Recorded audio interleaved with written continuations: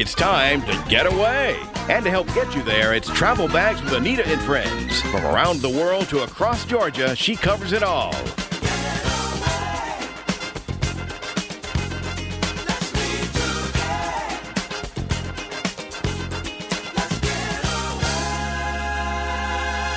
Now, here's the host of Travel Bags, Anita Thomas. Hello, and welcome aboard Travel Bags with Anita and Friends.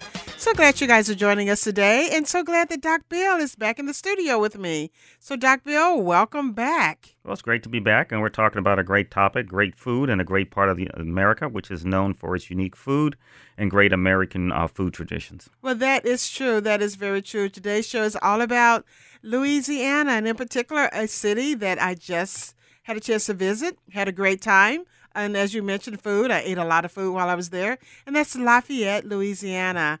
A very, very great city. It's known as one of the happiest cities, or the happiest city in America. Well, it is. I mean, it has a good tradition. It has a tradition going back to the French Catholics, and even the people in that area are hardworking. They've done a lot with the local foods in the area, and there's a great collaboration between the people that came to that region, the Native Americans, and also the input from the Afro-American culture that came in via the crops and from slavery. That is true. That is true. You get a great mixing of different cultures when you are talking about that particular area of Louisiana.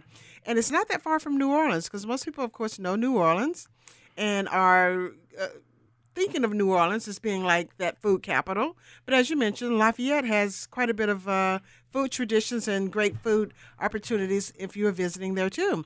And New Orleans is only about 2.5 hours away from Lafayette. So if you want to go and kind of get both of those cities in, you can certainly do that.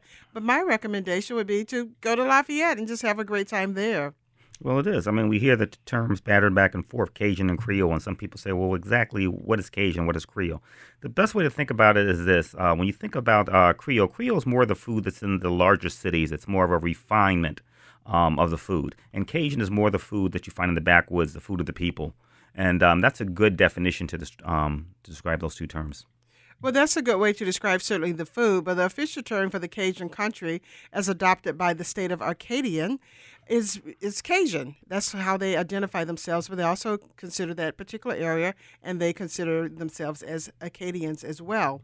And the Acadians were the largest group to settle in that area around 1765 to 1785 by way of Acadia, which is present-day Nova Scotia. Well, it is. I mean, you have that whole culture bringing in a lot of traditions. You have a strong Catholic tradition. You have people who basically are hardworking people out in the areas. They brought in the knowledge of making sausage, of people putting food up, and from this rich tradition and living off the land and learning from the natives of the land. The Native Indian group had the most influence in the land were the Choctaw Indians, and one of their most food things that you think about in that region is sassafras. And the leaf of the sassafras tree is dried and pounded, and from that you get filet. The filet powder actually comes from this sassafras leaf, and that's given from the Choctaw Indians. Well, you know, there were several different cultures that actually found themselves living in that particular area. So there were bits and pieces of other cultures, as you're mentioning, like the Native American culture. But the Acadian culture was definitely the dominant culture that was there. And a lot of the influence came from that culture, and that is why they call themselves the Cajun, which is a derivative of Acadian. And all of this information, if people want to read a little bit more about that, about the history and how the settlement there of that group of people came about, they could certainly check out Acadian-Cajun.com and read a little bit more about it. But now, let's talk a little bit more about the Cajun spirit there, because when I was visiting, one of the things that I immediately noticed, Doc Bill, was how friendly everyone is there. I mean, people are very friendly. You felt as though you were meeting people that you had somehow met sometime in the past, and you were reuniting with them. Very, very friendly people there. Well, they are. I mean, it's just part of the culture. In that part of the world, you know, people got along for necessity, and everyone was pretty much seen as part of the family. You had to work together, or things just didn't work at all. Well, that's true. You're listening to Travel Bags with Anita and Friends, brought to you by the Sapelo Island Beach Vacations. And we're talking about Lafayette, Louisiana, and my recent trip there. And we're going to get to the food part. Doc Bill keeps kind of peppering in a little bit about the food, but there is a lot of good food to talk about. We're going to talk about that a little bit more in the show as we go on. But Doc Bill, let's continue to talk a little bit about the people, though, because really when you think about the people there and just that culture, it really is about community and community coming together over the food, of course, but also the music. Zydeco music is definitely a big part of the music culture there. Well, it is. I mean, one of the most characteristic things you think about Zydeco music are the spoons. And people think about playing the spoons. It's a very rhythmic music. It's music that people use what they had. And again, it has a unique beat. It's different other music in the United States. It's a different type of Southern music. Well, absolutely. And they use those spoons to kind of scratch on what they call the scratch board or washboard type instrument that people wear right on their chests. And they actually rub those spoons up and down, scratch. Is where the name came from and why they call it the scratch board.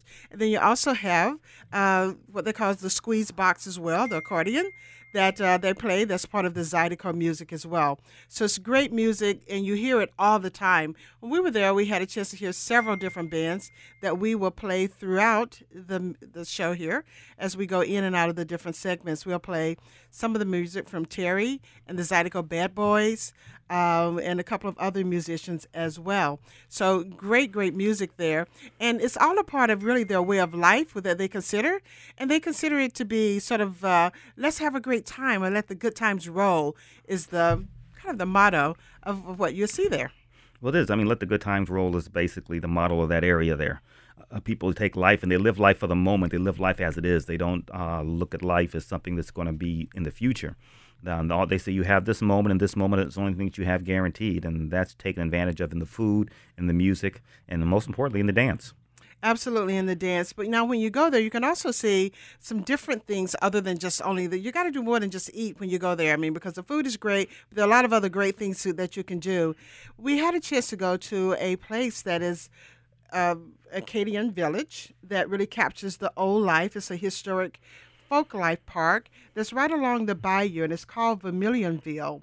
And you have a chance to have guided tours there, people in time period costumes, cooking classes, dance lessons, as you mentioned, boat tours, and more, all of which explore the Native American, Cajun, Creole cultures all there together as part of the history that makes up what you actually see today. You still see a lot of that culture still filtered into today's day-to-day lives. Well, you do. There's also things like a Cypress Island Preserve. You know, the cypress trees are found throughout that region. These trees are found in swamps as opposed to marshes because swamps have trees in them and marshes don't. But again, it's great forests to see. There are places that you see less and less of these days. But again, a whole society was using that wood for building things. Also, the serenity of those trees, and some of the most massive trees you have are some of these old cypress trees. That's right. The cypress trees and the tupelos you get in the swamps there. You get both of them there. And they are, of course, the bottomland hardwood forest there, as you mentioned. You can actually take tours through that. We took a tour in a canoe and actually went out among the cypress and tupelo trees. It was really, really very fascinating to do that. It was super fun. So we had a great time doing that. And we took a tour with Bayou Techie Experience, and our tour guide's name was Corey. He was great. He showed us all around, gave us a lot of information about the different birds, alligators, although we didn't see any gators while we were there because it was a little cold. It was about 45, 42 degrees that day that we went out. So it was pretty cold to be out on the water. But the gators were down in the mud, somewhere hiding out, trying to stay warm and not interfere with the canoes going by, which for me was maybe a good thing. I've seen gators in the wild, so I was okay not seeing any on this particular trip. Well, the wildlife is quite abundant down there, and that's kind of neat to see. And again, canoe trips are a good way to go out and commune with nature. As you said before, that area there is known, you have something called the Jungle Garden, which is a 170-acre botanical gardens with azaleas, camellias, bamboo. It's, again, a lot of wildlife, deer, egrets, wild birds, as well as alligators when the season permits. It's definitely the sportsman's playground. I mean, if you enjoy fishing, bird watching, all of those kind of things, you can definitely do that there. And while you're there, you definitely want to check out the visitor center as well so that you can get more information about different things to do while you're visiting Lafayette. Now, when we come back, we're going to jump right into that food and talk about some other things, Mardi Gras, because I had a chance to do that as well. So you guys sit tight. We'll be back in just a few minutes here on Travel Bags with Anita and Friends. And the show today is brought to you by the Sapelo Island Beach Vacations, another great place on the water where you can have a lot of fun. Check out their website at sapeloislandbeachvacations.com. Back in a moment here on Travel Bags with Anita and Friends.